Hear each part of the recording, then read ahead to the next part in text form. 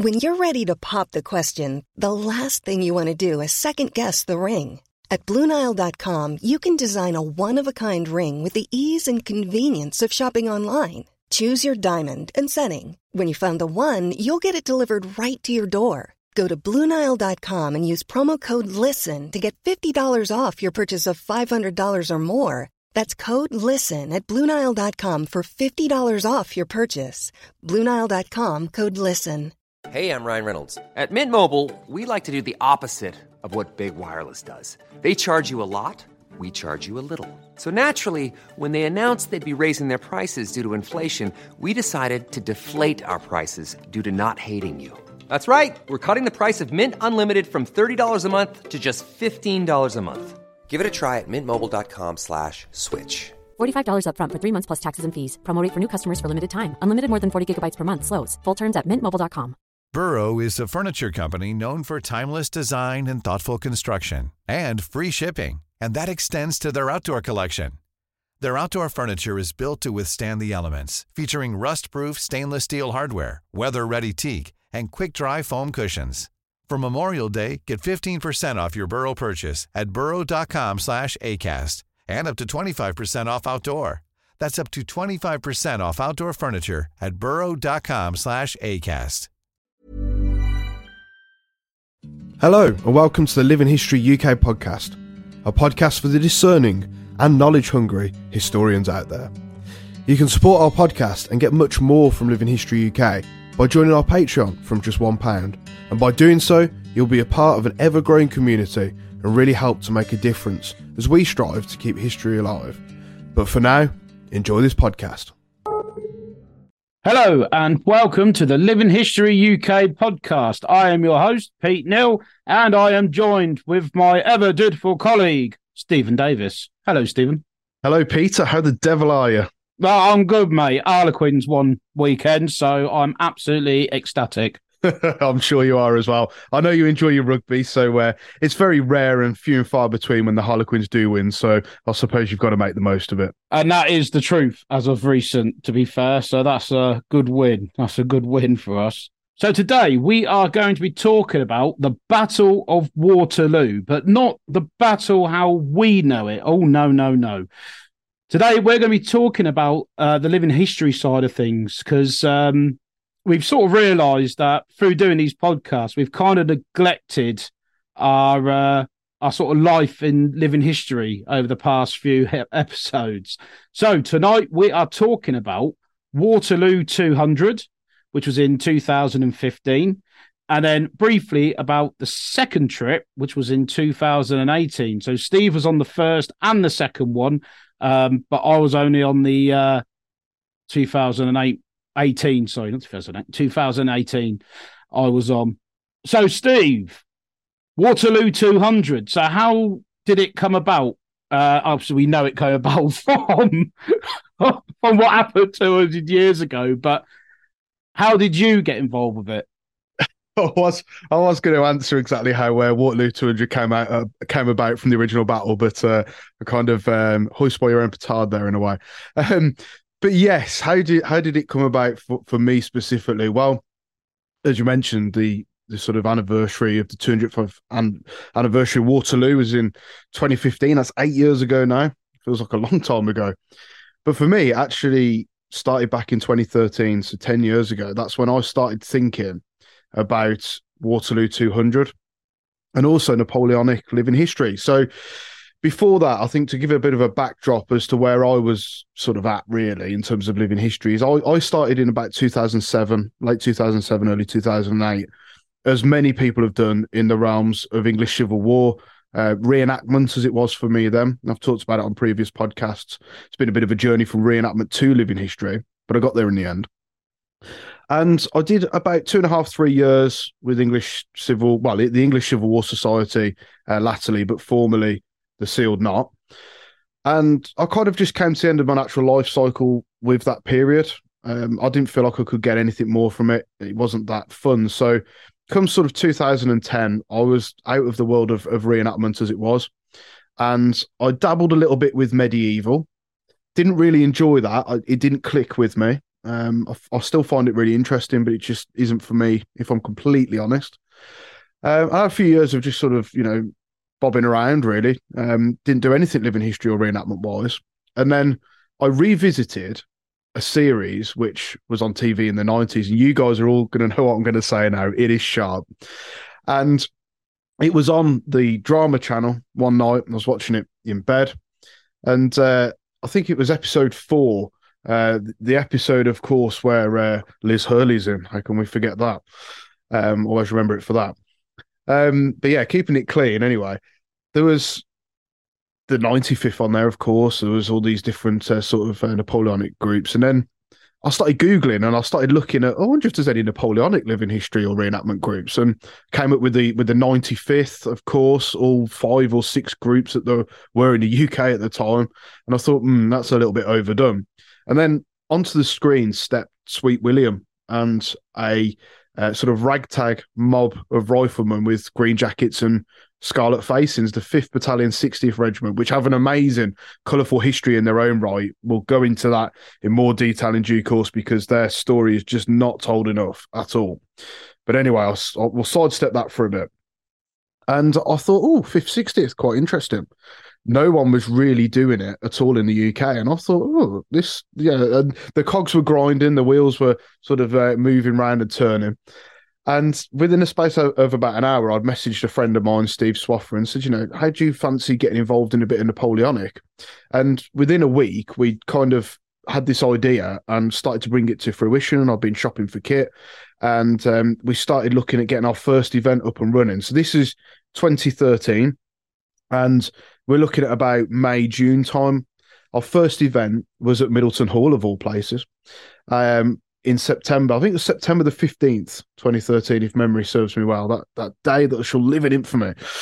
And we did our first event, and you look back on the photos now, and the kit was not great by any stretch of the imagination. We didn't particularly have a clue what we were doing, but you know what? We were driven by massive bags of enthusiasm, and it was a really good, fun day. And we just kind of set this group up. We didn't really have a forward plan in that sense. So to address your question specifically about how did Waterloo 200 come about for us, but it wasn't until our sort of second or third event by sort of November, December time, 2013, when we started thinking, like, do we want to go to Waterloo? So we had a chap called Pete Wright come in, fantastic guy. I haven't seen him for a few months, but lovely guy, bags of experience and enthusiasm to boot. And he said, do you want to get involved in maybe coming to or going to Waterloo? Could we get the group there? And my imagination fired up because although I'd been watching Sharp on the TV, of course I'd watched Waterloo on VHS back in the late 90s, the film.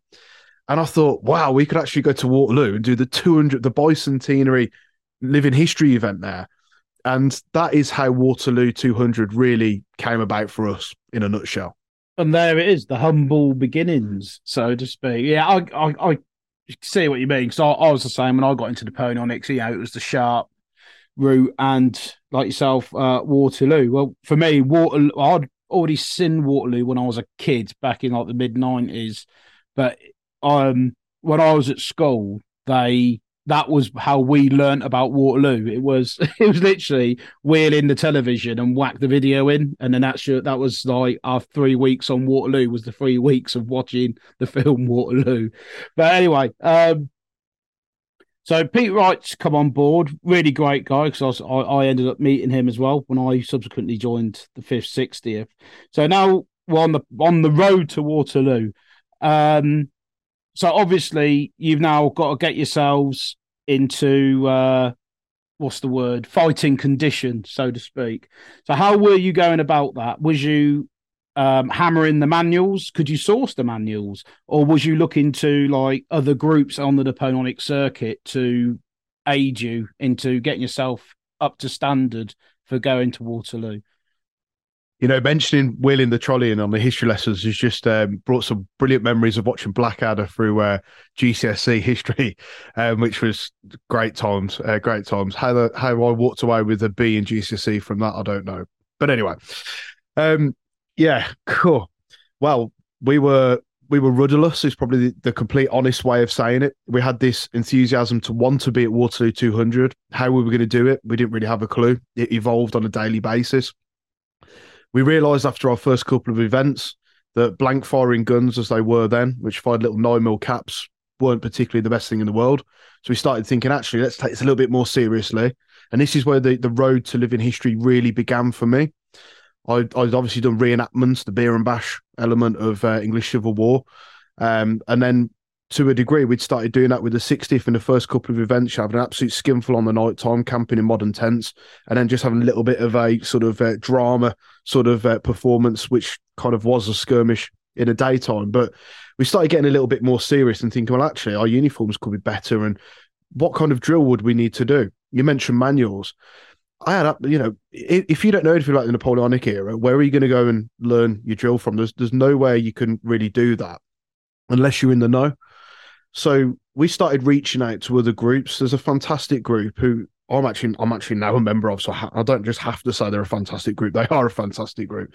The Coldstream Guards, they sent a sort of diplomat down to Middleton Hall, should we say, on one event. John Litchfield, a very learned gentleman in the realms of not just English Civil War drill, but also Napoleonic drill.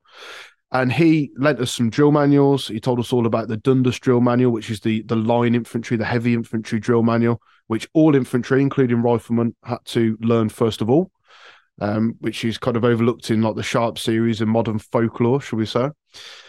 People rewriting history. And we got to grips with that. We understood it. We took it down to the nth degree. We actually made chalk marks on the tarmac at Middleton for an actual length of a proper pace, and we used plumb lines as well for a metronome for the proper beat of marching, which is probably a little bit amusing to look back on, but it's where you learn your bread and butter, and that's what the guys did. That's how they genuinely did it, and that's where you get a pace stick from, for instance. So that was an interesting little quirk that we learned along the way. But then we started progressing and saying, well, where do we get our rifle drill from? Now, I'd seen videos of other groups on the circuit on the internet who will remain nameless, but I'm sure we can probably ascertain who they are, doing what they say is Napoleonic drill in inverted commas. And I am doing the Austin Powers sort of inverted commas with my hands as well, which you can't see because this is a podcast. But yeah, watching that was quite amusing. So we started copying that. And we very quickly learned from other groups who were definitely worth their salt that was just completely wrong and it was made up modern interpretation. So from these groups, and I'm going to mention this group, the Second 95th, an amazing living history group who really, Dave Gower in particular, Paul Durrant, just to name a couple, Ben Townsend, in the early days did knock what we were doing in the 5th, 60th, but we very quickly turned their heads in the way that, well, in the sense that we were keen to get it right. So they started getting in touch with us and offering us advice because we'd approached them and they were happy to give it, and sending us drill manuals. We started learning the Campbell manual, which is a manual from the early 1810s, so just pre-Waterloo. But then we came across the Rottenberg manual. So Baron Francis de Rottenberg was the second lieutenant colonel, the commanding officer of the 5th Battalion 60th. He was he was a continental soldier. He wasn't British, but he was in command of the battalion. He actually wrote the British Army's genuine first rifle manual. I have to word that very carefully because I almost said light infantry, but of course that's more American sort of Rev War. But yeah, many people will say that Sir John Moore is the father of light infantry and riflemen. I completely disagree with that. Baron Francis de Rottenberg has been written out of history, and his manual, when you look at his manual alongside what John Moore was learning, John Moore's basis was from Rottenberg's manual. So we mimicked Rottenberg's manual, and we started going through all the proper loading drills for black powder rifles as they would have done them, in the actual period, which was really interesting. And how that kind of health and safety of the 19th century comes into play, and it's still applicable today. It makes complete sense.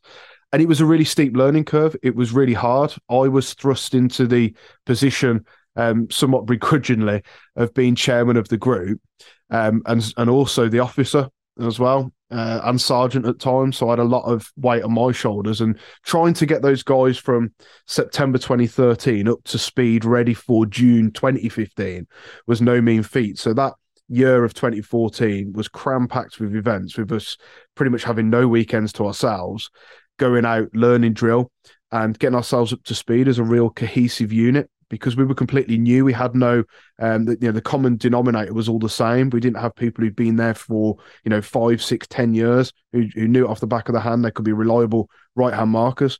Myself as a sergeant, Pete Wright as a sergeant major, as we were learning our trade, on a daily basis. And safe to say, it did all come together. We had a drill sort of competency test from I think it was the Major General of the British Army, Mike Haynes. He came to an event at Donington Laheath, and he got us to do a series of sort of field tests and drill maneuvers and firing maneuvers, and going through what happens if someone's wounded or whatever, or injured or whatnot. If the proverbial does hit the fan. And that was really a real test for us, but we passed it with flying colours. He said, you guys are one of the most authentic groups that I've seen in a long time, which was really nice. And those sort of words are still ringing in my ear now. It was a real sense of achievement around the campfire in the night time.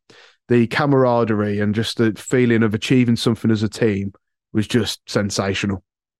Yeah, I know exactly the group that you're talking about. Who does this interpretation drill? But yeah, like you said, they were nameless.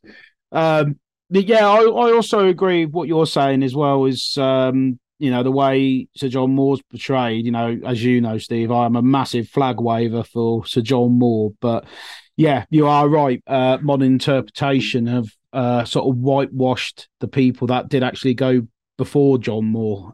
He sort of just got completely overtaken. I think because he formed the Light Brigade. They automatically think he was the one who created everything, but as we know, he wasn't. But yeah, when you do things like that, especially when the pressure is on, and you got one of the big boys of the NA stood there watching you, and then suddenly passes you, gives you a massive pat on the back, and you've sort of earned your spurs in a way. Especially when you something like what I find on the living history circuit is you do have what I call the big boys and girls of the circuit. These are the people that are much respected on the circuit. They know their stuff, and if you get a thumbs up from them, then everyone else can just go to hell, to be quite honest. Because apart from those people, in the grand scheme of things, other people's opinions mean nothing apart from theirs. So we've passed the test, and we're now on the verge of Waterloo. So how did that work out logistically? Because those of you out there that don't know the ins and outs of living history or reenacting, is that we are spread out all over the place. So in your group that you're in, that from the most central point of where everyone's from, you could be in a 100, 200 mile radius of that central point. So what was the logistics plan? Well, the logistics was an absolute nightmare, to put it bluntly. I mean, I know taking firearms, shotguns or DX over to the continent's a nightmare now, but it was equally a nightmare back in 2014, just trying to find out how to do that, because no one in the group had ever been onto the continent with weapons before. And we had to draw on a little bit of experience from other people who were supporting us in the brigade and a bit of digging ourselves. One of the guys in the group was a retired assistant chief constable, and even he found it confusing, which was quite amusing. But we kind of got the paperwork, the European firearms pass, which thing of the past now, of course, but they were tricky to get. And I know my firearms licensing unit weren't too sure about how best to take them over. So that was just one facet to the whole journey and the whole trip. But yes, you've alluded to people being, geographically dispersed through the country. It's a lovely term, that is, actually, isn't it? Geographically dispersed. I'll have to use that more often. That was a bit tricky. So what we decided was to try and have a central meeting point. I live in the Midlands, if the accent didn't give it away. And we used where I lived as a kind of focal point, so people sort of magnetised towards it. And we hired a minibus and a van. So all the kit went in the van, all the people went in the minibus. And I think we went down, if I remember correctly, on the Wednesday we travelled. Could well be wrong, but it sounds right, feels right. We went down on the Wednesday, and we just hammered straight down to the south coast. Now, winding back about a week before that, it's just sprung to my mind. We had a lad who will remain nameless. Don't want to drop him in it. Don't want any lawsuits. Who was tasked with organising the messing and food requirements for the whole group for the whole trip, which was, I believe it was a Wednesday through to a Tuesday. It was a long trip. So we're going to be cooking food on a campfire, which we'll talk about in a bit, for, I think it was 14 people who went or thereabouts. It's a lot of food you're going to need. He bailed. And I ended up picking the baton of organising the food for the guys, which was no Michelin star menu or anything on Pete Neal. If anyone watches Pete's TikTok, I'm sure quite a few of you guys do. Let's get to the kitchen. Well, he would have put me to shame. I wish you were on that trip, Pete, because the food quality would have been better. But we were having meatballs out of a tin with pasta poured up. It was very basic, highly inauthentic, of course, for Napoleonic. But it was one of those just real curveballs that sometimes, more often than not, are thrown at you before you go on an event. But we got it sorted. I had this huge wooden trunk that was about 4.5 feet long, completely packed out with tin food and the sort of baguettes that are part baked that you put in the oven. We ended up wrapping them in foil and putting them on the fire. It was just crazy. So that was just another curveball that was thrown. It was a real pain. But then there's all the kit. People were ringing up, a week before. Oh, I can't find where my regimental cap is, or I can't find this, or my boots fell apart. You got people who'd paid to come on the trip but hadn't purchased all the kit. And it was a real, real nightmare. But do you know what? It was 100% worth it. And when we did get on the Channel Tunnel and we got through sort of customs, I did breathe a bit of a sigh of relief. And I thought, we're actually going to do this. This is mad. Yeah, like having organised things myself and with you as well, Steve. It is an absolute ball breaker trying to organise these things for those reasons that you said. You get people that have dropped out, or literally like 3 days before they come up with some form of problem. So yeah, it can be very stressful. But like you said, it always works out in the end. So we've hit France. No need to talk about France. So you made our way into Belgium, and you've now arrived at the hallowed ground that is Waterloo. So what was your first memories of hitting that battlefield? Getting lost was probably the memory that strikes me first. We had absolutely no clue where we were going. We could see the Lion Mountains. We knew we were near, or if not on the battlefield. We were near a Carrefour, but we couldn't find the way in. Now, Waterloo 2015 being the 200th anniversary, you've got these huge grandstands that were built for the audience that attended. And you've got upwards of about 8,000 people taking part just in the battle.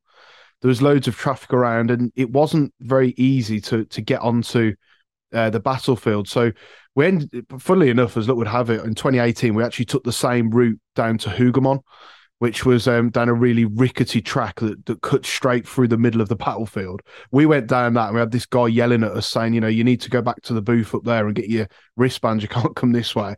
So yeah, we got lost, but we eventually found the battlefield, and there was a sigh of relief, not just from when we crossed over the channel, but also when we got to the battlefield. It was like, wow, this is mad. So we got our wristbands sorted, got checked in, and we headed down to Hougoumont. So the Allied, our portion of the Allied army was actually lucky enough to be sort of cantoned in the actual walled garden of Hougoumont itself.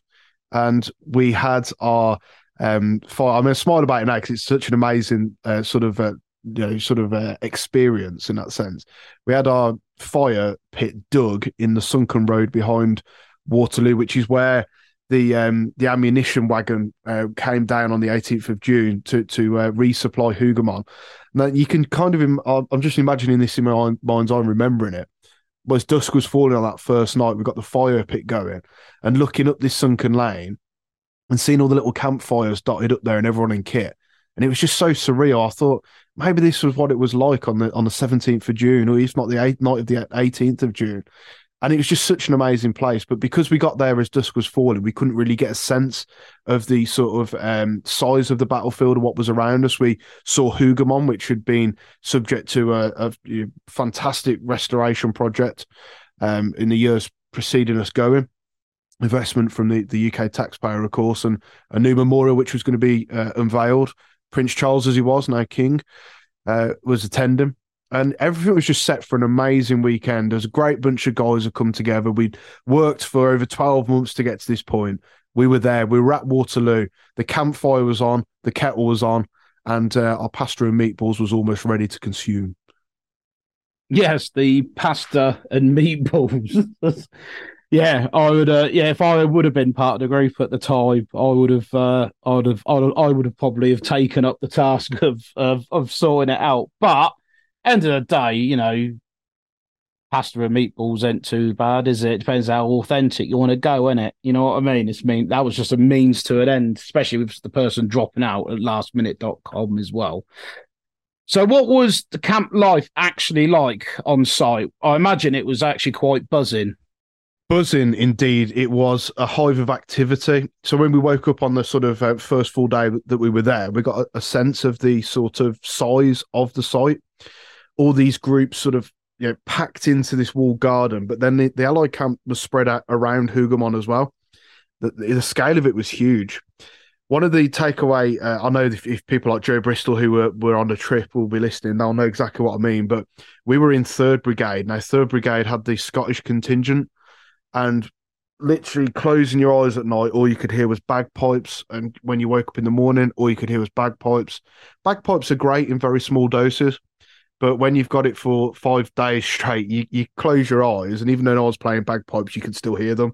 And it really does just tear straight through you. And that's one of the takeaway moments. I mean, it was great and incredibly authentic, but it was just like, oh, I can't listen to bagpipes ever again and enjoy them. But buzzing, it was indeed. The camp was huge. Loads of different groups, loads of uniforms as well. There was, I think there was Austrian soldiers there as well, which is quite weird because they weren't at Waterloo, which was weird. But then there was some Finns and some Danes, which was really weird. That was quite cool. And then they had this fantastic sort of celebration where they put this kind of big tree up and danced around it a bit like a maypole on one of the nights. That was interesting. But yeah, it was a massive site. There must have been, getting on for 3,500 people on the Allied side alone taking part. Now, the French camp was obviously on the French side of the battlefield, well out of view. But yeah, it was mad. And as the groups were getting their kit together and going out to start performing and practicing drill for that first sort of day and working together as a full brigade, because we must have spent 3.5, 4 hours on the first day just going through drill as a brigade, which was, when you talk about it, you think, God, that's going to be boring. But do you know what? It was bloody awesome. You had, in our brigade, around, I'd say 400 to 500 people. So when you're marching in an open column or even a closed column of sort of sections, that is such a sight as you look into the distance and you can hear the beat. You actually feel like you're part of potentially real history in that sense. I don't think they'll ever have. I hope it does happen, but I don't think I'll ever have that many people on Waterloo battlefield portraying the battle ever again. It was just, the numbers were insane. It really, really was. And when we actually formed square, that was a genuine square. We weren't 4 deep, but we were 2 deep, and we had probably about I'd say 80 people on each side of the square, and you get the real sense for the size of it. Colours in the middle. The commander mounted on a horse in the middle as well, all the drums in there. And it was just like, you look around and we were all looking at each other in the group and we were just kind of like nodding and smirking going, yeah, this is pretty cool, isn't it? Yeah, when you get to operate on that scale, it is quite something. And from a living history perspective, it does put it into your own perspective, because in the UK, from like doing a pony like myself, and you'll agree with this as well, Steve, things when you go to an event in the UK, when you're drilling or fighting or anything, doing anything, the Allied force or the British forces are an understrength battalion at best. So when you actually get over there, and like you said, your brigade was 400 odd strong. So that's almost coming up to the numbers of one battalion at that time. But, it does help you start to put it into that perspective. What they do out in America, you can only dream of. The amount of videos I've seen of like Gettysburg and things like where you've actually got like proper full battalions doing their drill now. That's something I'd love to do, is to do something like Gettysburg or something like that, just to get that idea in my head what it was actually like to stand in a column of 1,000, column, talking nonsense, in line with 1,000 other blokes, and trying to operate, because everything that we did was all on a very small scale, because that's just how it was. But, trying to operate as like 1,000-man line to try and move it over to the right, move it over to the left, or, go from column into line. Oh, that'd be amazing to do something like that. But yeah, that does give it a really good perspective. So after the rigorous hours of the rehearsals with the brigade, it was time for the first day of the battle, because this event, it goes across a couple of days. It's not all just in one day like the battle was originally. They do stretch it out a little bit.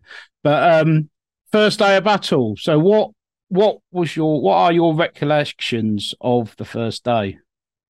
I remember us forming up, and there was a lot of anticipation. It was really exciting as well, because it's worth mentioning that although we were camped obviously at Hougoumont, but we had to go over to past La Haye-Sainte. So for those who aren't sure of the battlefield, Hougoumont on the Allied position is on the far right. It's a chateau building, a farmhouse, if you will. And then about 3/4 of a mile along the Allied line in the centre, which is nearby where Wellington was, you've got La Haye-Sainte, which is another sort of farmhouse. But the actual battle reenactment was just across the road from where La Haye-Sainte was. So this was where D'Erlon's Corps, the French infantry, came up the slope and clashed with the British infantry. And then subsequently the Allied cavalry went straight through into D'Erlon's Corps, and then the French cavalry attacked the British squares up that sort of gap between, I think it's Papillotte or Plancenoit, one of the two, and La Haye-Sainte. So the whole battlefield is less than 3 square miles, so it's a tiny battlefield. Now, a couple of things that spring to mind when we were marching from Hougoumont to La Haye-Sainte, how awesome it was to be marching on the battlefield in kit. That was pretty cool. We were all in high spirits singing, and I remember us going along the sunken lane at the top of the battlefield, sort of past the Lions Band. And I remember the public who'd come to watch the battle were clapping us and cheering us, and that was like a really surreal moment. You can almost, when that sort of thing happens, you think of the newsreels from World War II, where you've got like the French, the Dutch are greeting the Allied infantrymen as they're coming through. And that was a really surreal moment, because they were clapping us, but some people would see on the face of it they were clapping and cheering us because we were. I don't know how to phrase it really. They're cheering and clapping us because it was our country that brought them freedom, I suppose, from the French in the Napoleonic sort of era. But actually, they were clapping and cheering us because we'd come all this way. This is how I interpret it anyway. We'd come all this way from the UK to portray this battle reenactment. For them, it's a part of their history, and it was an international affair as well. I mean, you had loads of Americans there. Jeremy Paxman as well was there, which was a really weird. Dan Snow was there too. There's a lot of celebrities. There's huge media focus too. But yeah, just thinking of this first battle, marching along the sunken lane through to La Haye-Sainte, and the sheer number of people who were in front of me and behind me who were taking part. That was cool. All the cavalry milling around. That was wicked. Remember the sort of roadways that they put down with these really strange sort of almost like plastic matting that was, when you're wearing hobnails, was so dangerous. I know a couple of horses were actually killed. Like quite seriously, they were killed from walking along and breaking their legs from slipping on with the horseshoes on this plastic matting. So that was really, really quite dangerous. But yeah, actually going along the sunken lane, we had such a treat. We could see La Haye-Sainte in front of us, and the chateau, the farmhouse of La Haye-Sainte, is still lived in today. And the guy who lives there, he actually opened the gates and welcomed us through La Haye-Sainte. We went through La Haye Sainte, through the back, through to the front, and onto the battlefield. That was absolutely crazy to think what the King's German Legion held on to La Haye Sainte through pretty much the whole length of the battle, surrounded and inside this history. It was just incredible. Going out onto the battlefield was really interesting, very odd. We had these huge grandstands. It was like going out into a football stadium, that they put these big grandstands up for people to watch. As we were entering the battlefield, loads of people were clapping. As it was at dusk as well. So a lot of people taking photos. There was loads of flashes. That was quite interesting. Added to the mood, shall we say? But what struck me as I come onto the battlefield was they'd actually left the corn uncut, and they'd done this on purpose because it was on, it was in June, so it was the same as it would have been 200 years prior, and that's how the corn was during the battle. It was sort of waist high. Now, wearing authentic footwear with hobnails on was great because it afforded you a lot of grip. However, you couldn't see where you were walking. And being Napoleonic sort of living historians, you try and march in step, you try and keep pace and try and look nice and smart, quite rigid with stocks on.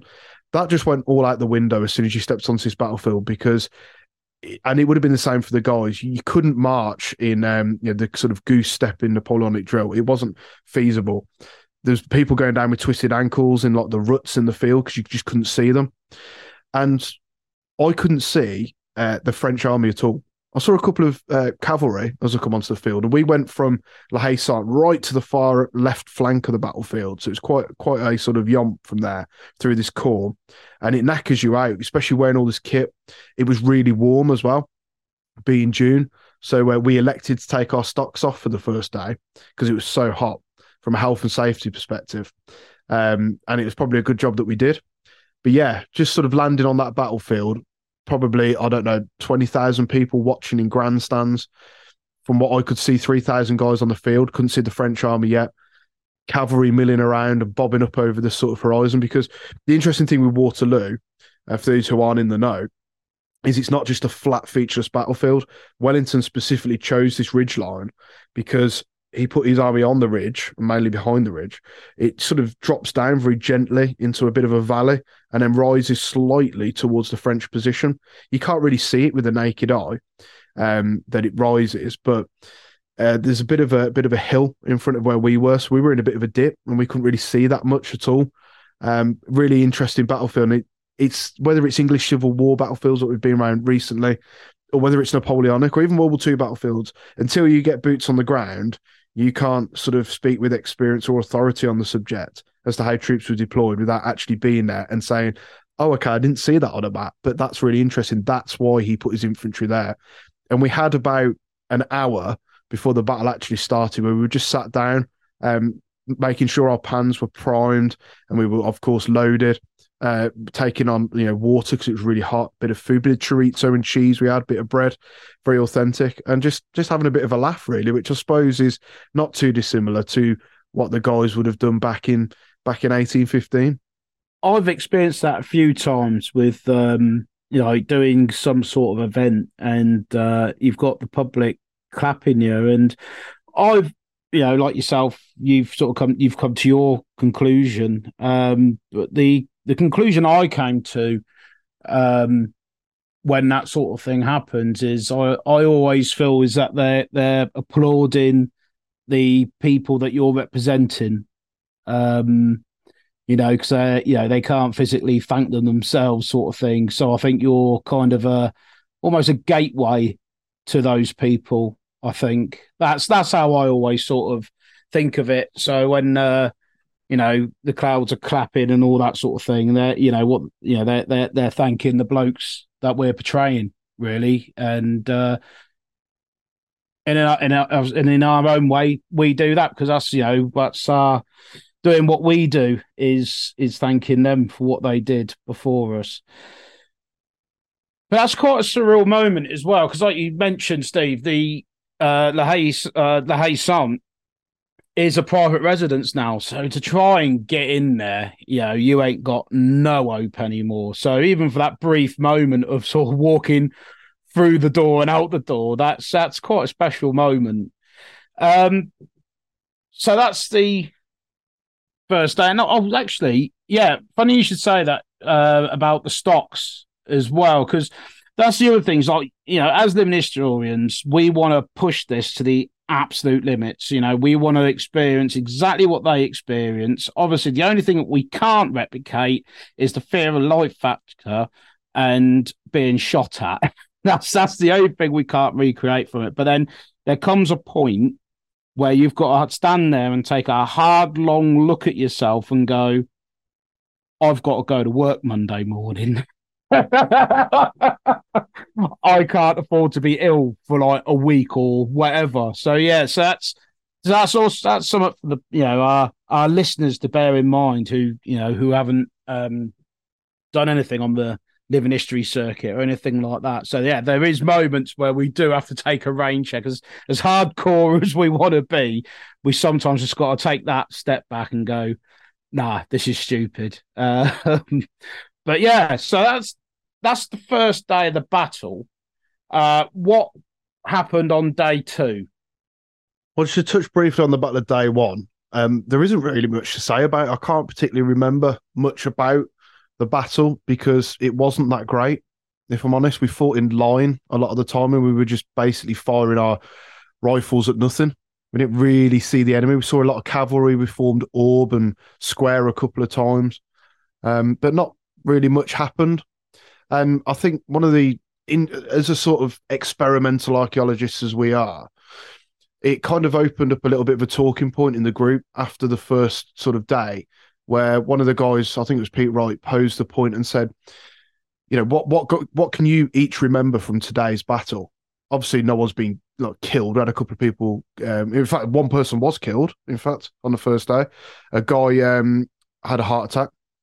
And on the second day, a guy was thrown from his horse and his cuirass wasn't done up and it snapped his neck. So people did actually die at Waterloo 200.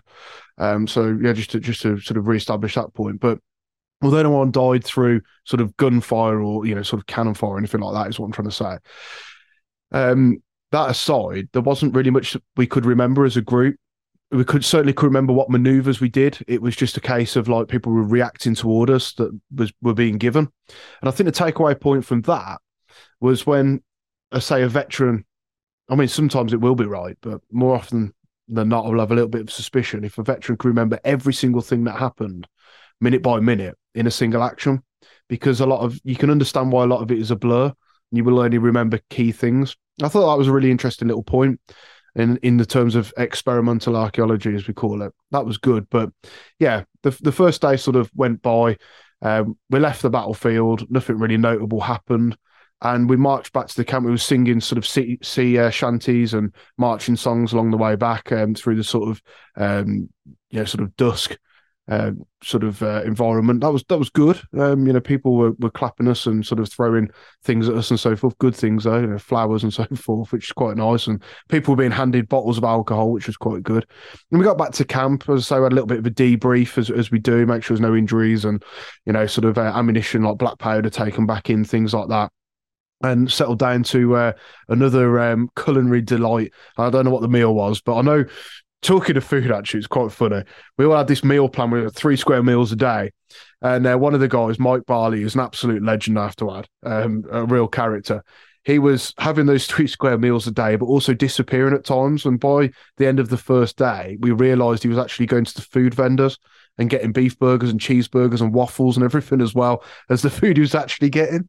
How on earth he did that, I don't know. But yeah, a little doff of the cap to Mike, nice little memory. Of him. But yeah, the first day kind of goes by, not particularly much notable happened. Went to bed, we're all knackered. And then on to the second day. So the second day, they said they were going to jig the battle around a bit in terms of what was going to happen, which was good. It was encouraging. And we weren't really expecting, we thought it was going to be a rerun of the first day, but how wrong were we? We got onto that field and the brigade commander comes over on his horse. And he's followed by the guy, Alan Larson, who was playing Wellington. Fine Wellington indeed. Good beans. And they gave us the order as the 60th to actually advance in front of the whole Allied army and go into skirmish order, which was pretty mad, to say the least. So we went out into skirmish order. We were probably about 100 metres, 150 metres in front of the Allied line. if not a little bit more. Doesn't sound that far, but with the topography of the field, we were over a little rise and on the forward slope, and we could see the whole French army. And by God, it stretched into the distance. You could see almost every cannon through the corn. There must have been at least 300 cavalry milling around, cuirassiers, lancers as well, light cavalry. We had cavalry that were behind us. We didn't know if they were on our side or their side, which was just so authentic because that's what happened at the Battle of Waterloo. There was Dutch who were on the Allied side, and British soldiers didn't know whose side they were on because they pretty much wear the same uniform. So that was quite amusing. When we formed Orb, this Dutch like Hussar or whatever he was come over to us, and he said, "Oh, no, we're on your side," which was quite funny. So we were like, "Are you or aren't you? Is this a ruse?" It was quite funny. So that stuck in my mind. We had the French cavalry come and advance towards us, so we formed Orb a couple of times before the battle even started. And then when the battle did start, wow, the fog of war across the battlefield was just insane. You could really get a sense of just how the battlefield is just covered in this smog. And within about 10 minutes of the cannons going off and the initial exchange of gunfire, it was just this thick blanket of smoke. And I could only see probably about 40 yards in front of me, if I'm being realistic. It was just incredible. It really, really was. And they had this mock-up of Hougoumont on the battlefield that they made out of scaffolding and sort of like plywood and painted it up. Looked really good. That's where the Coldstream and 2nd 95th were. And that was just being knocked to bits by French sort of sappers with their axes, which was really cool to see.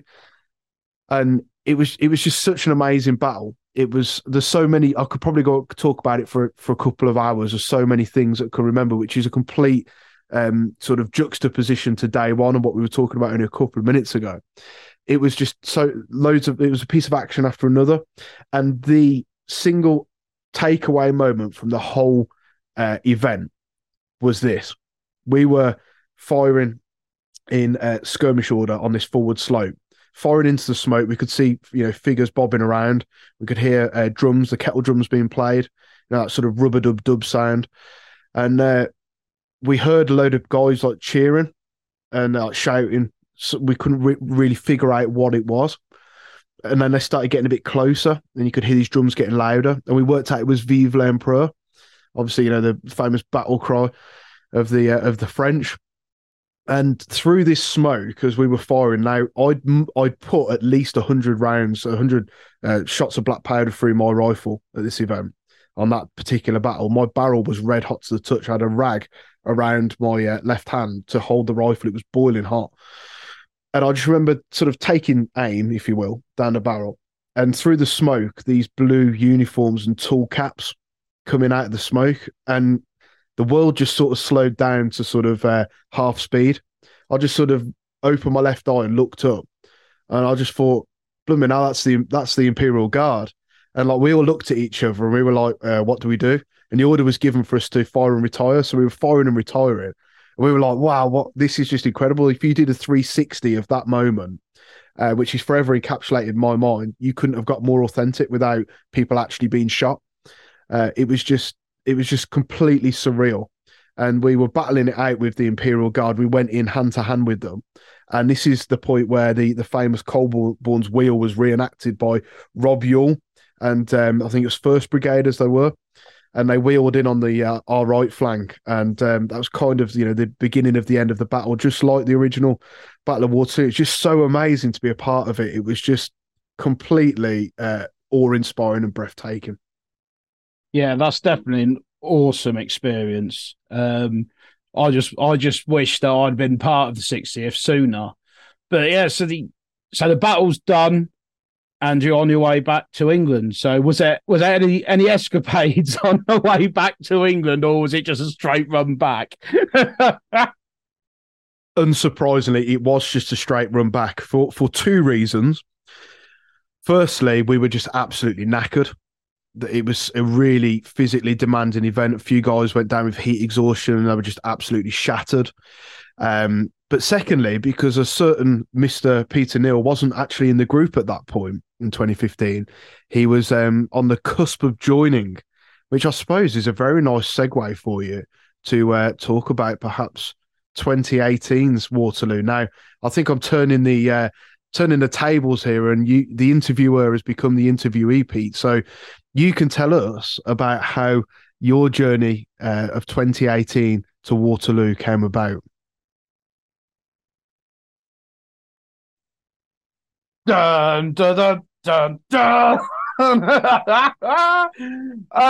So as Steve rightly points out, I was kind of on the cusp of joining. So I came into the 60th, I think about maybe possibly about 3 months after Waterloo had happened. And again, that was just purely by accident. It all started off with me wanting to get a Baker rifle.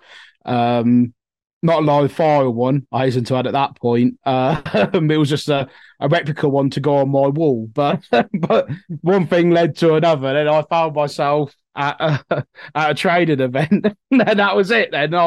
So from the back end of 2015, I became a member of the 5th 60th.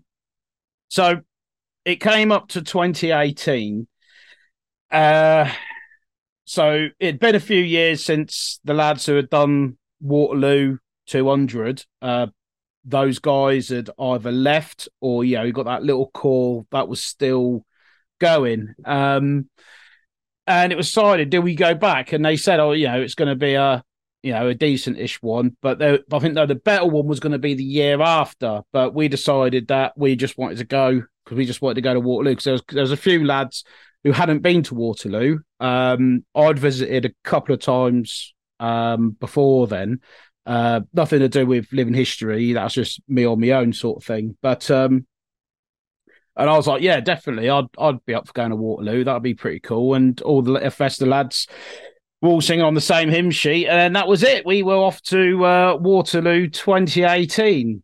And I was in two minds as to whether to go on the 2018 trip because, being completely honest, I did really enjoy the 2015 trip, but I kind of always thought the event would be much more enjoyable is probably the wrong term, but much more sort of enthralling than it actually was. I think it was a bit of a letdown. And now with the 2018 trip coming about, I thought, well, I'll best go kind of thing because, I know we'll have a good social, but it's going to be on a completely different scale to the 2015 event. So maybe it'll be somewhat different, markedly different.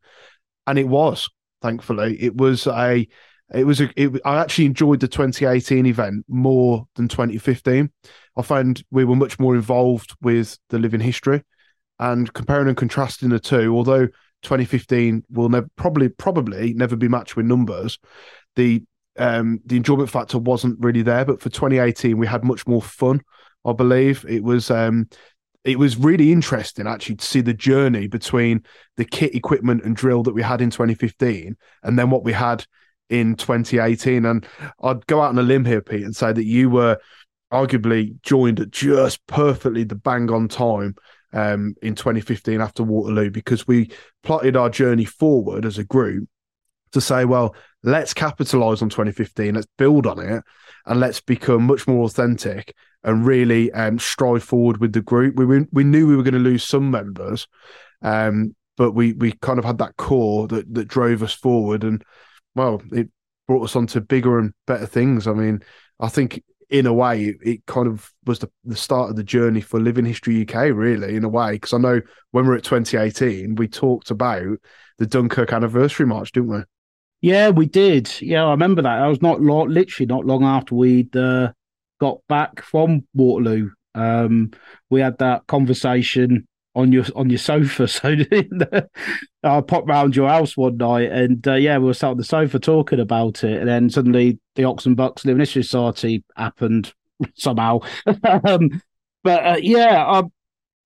did. I was actually going to say that in my sort of next piece, but I can't now because you already said it, Stephen. But yeah, I did join just at the right time, because as I came in, everything was improving kit wise and things like that. So so that was arguably the best time for me, and a lot cheaper for me as well. So I didn't have to go and buy like a complete new wardrobe of kit. Luckily, I just had to buy it all one time purchase.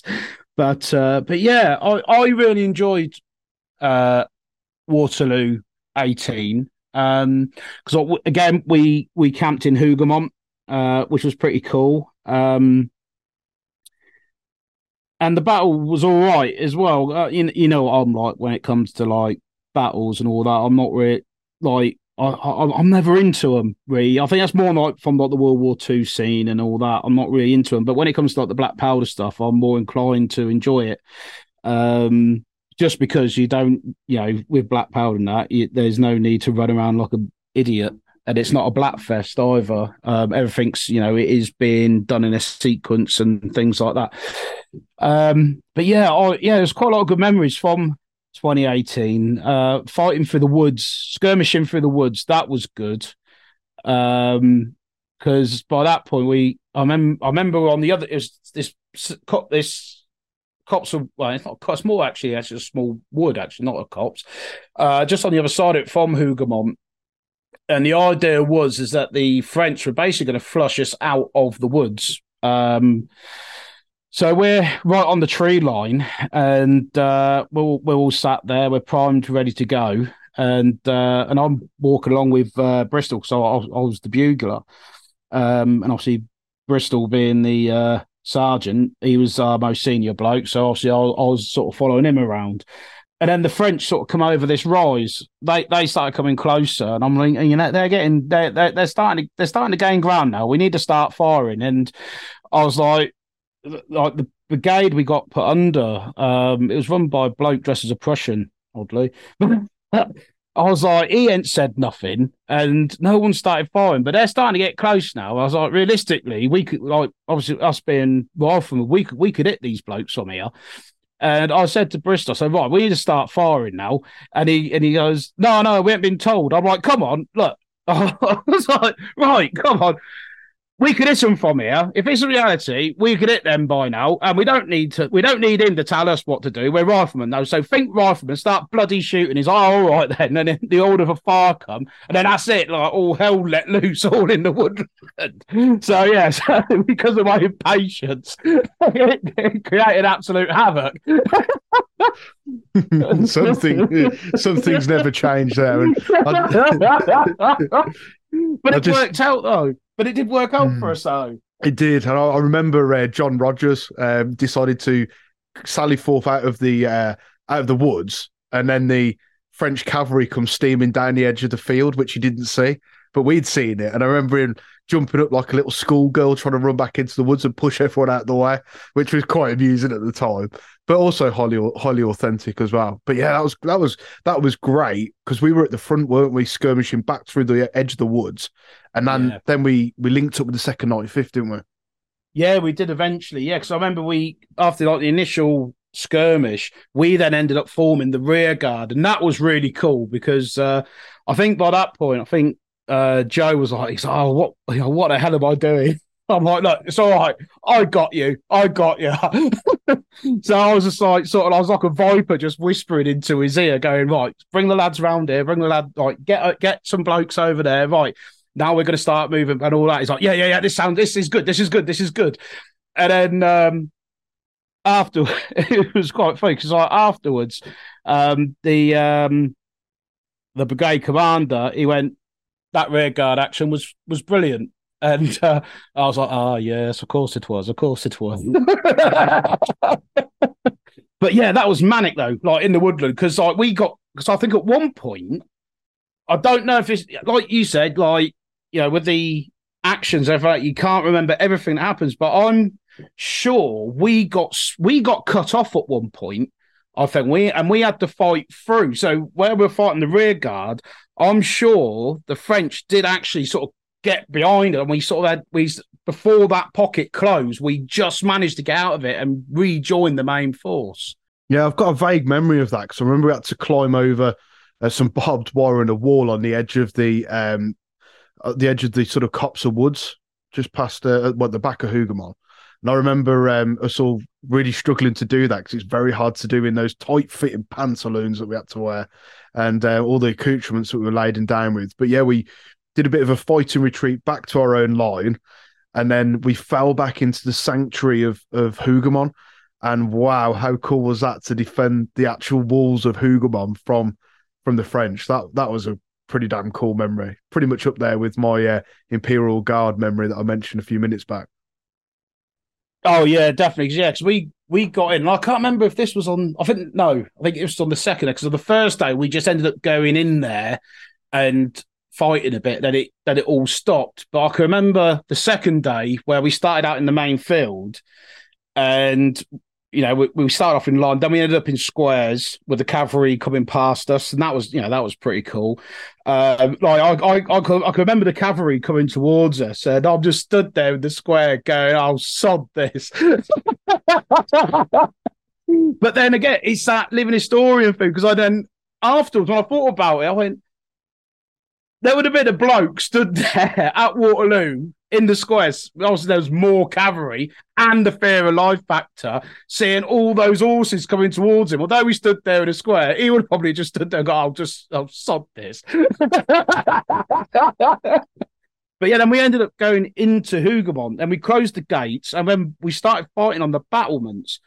And at that point as well, we sort of split ourselves into two halves, where Bristol commanded one section, and I then ended up commanding another little section as well, because Joe, I think, was sort of further down towards the gate.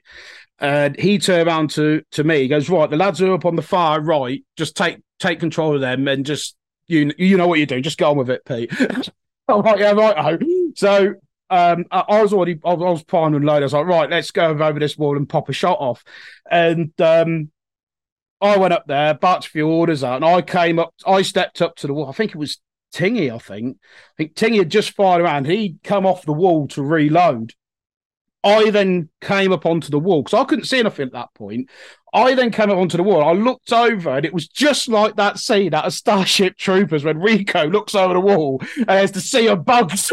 And I was out there, and I looked over, and it's just literally all you could see was blue. And I was like, Jesus Christ! I was like, and again, afterwards, it's that there'd have been a guardsman at Hougoumont would have looked over the wall and said exactly the same thing while they're trying to swarm it.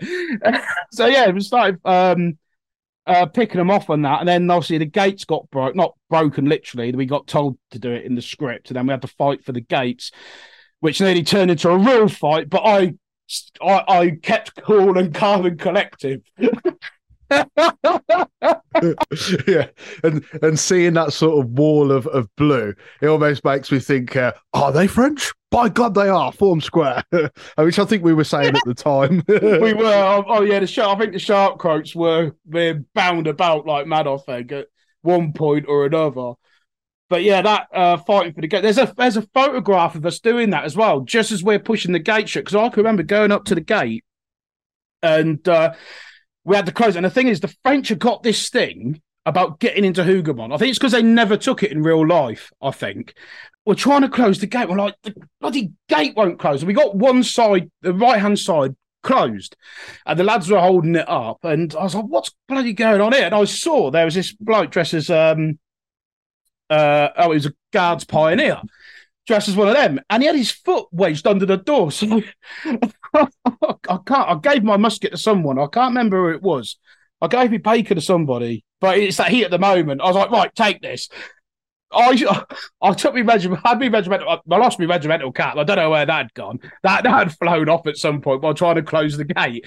So I stormed this. Obviously, it's the height of summer, and I'm red like a beetroot because we just been fight up on the walls and all that. I walk out of the gate, push this French bloke out the way. Then this bloke who had his foot wedged underneath the gate. I was like, right, move. And he's like stood there looking at me, and he gives me this like smile, and I was like, "Your mates ain't getting in here, son." And I just grabbed hold of him. I bloody moved, just grabbed him and just launched him out the way and come back into the then got back into the confines of the gate, and we got the gate shut, and it went down. And so, yeah, I'm convinced if the Victoria Cross had been around back in the Napoleonic era, I would have won the Victoria Cross. I was shouting at a Frenchman. Doing your bit for international relations as ever, hey? But It is also worth mentioning in comparison with 2015 is the 2018 visit. We did it authentically in terms of our sleeping arrangements. So we had blanket camp set up. We were sleeping just on straw that just happened to be at the event, and we put a few blankets down. It was boiling hot anyway, but it was a great display because we were really close. We were inside the walled garden again, but right next to the sort of chateau of Hougoumont itself. But we had such a great display because people were just walking past and like guys were just asleep under these authentic blanket sort of tents. We had a documentary crew from the US over, and the 2018 event was brilliant. I'll definitely book for doing that again, but I know this podcast it unfortunately can't go on forever, can it? Unfortunately not. I think from that, I think we could probably stretch it out another good half hour, another 40 minutes with anecdotes from 2018. That was just what, 3 of them. I think there's a good 15 or 20 anecdotes from Waterloo, but they're for another time, I think. I hope you've enjoyed this episode of the Living History UK podcast and entertained as well, because it is a little bit different to what we normally talk about. So I hope that's given you an insight into our lives as living historians. But if you'd like to support us in the work that we do, please consider becoming a member on Patreon for as little as £1 a month. And also watch our YouTube documentaries as well, because not only can you hear us via audio, you can also watch us as well on YouTube for our documentaries. And we've got some cracking little documentaries on there that I do say so myself. So, Steve, as ever, absolute pleasure, my old mate. And to the rest of you, stay safe, and until next time, keep history alive. If you've enjoyed this podcast and want to support it, then why not send us a PayPal donation? All donations help us pay to host the podcast and for us to create new content for your enjoyment. Furthermore, if you would like to submit a question or even a subject matter for the podcast, join Patreon and send us a message. We'd love to hear from you. The links are in our bio. Until next time, keep history alive. Hey, it's Danny Pellegrino from Everything Iconic. Ready to upgrade your style game without blowing your budget? Check out Quince. They've got all the good stuff, shirts and polos, activewear, and fine leather goods, all at 50 to 80% less than other high-end brands. And the best part? They're all about safe, ethical, and responsible manufacturing. Get that luxury vibe without the luxury price tag. Hit up quince.com/upgrade for free shipping and 365-day returns on your next order. That's quince.com/upgrade. Hi, I'm Daniel, founder of Pretty Litter. Did you know cats tend to hide symptoms of sickness and pain? I learned this the hard way after losing my cat, Gingy. So I created Pretty Litter, a health monitoring litter that helps detect early signs of illness by changing colors, saving you money and potentially your cat's life. Pretty Litter is veterinarian developed, and it's the easiest way to keep tabs on your fur baby's health right at home. Go to prettylitter.com and use code ACAST for 20% off your first order and a free cat toy. Terms and conditions apply. See site for details.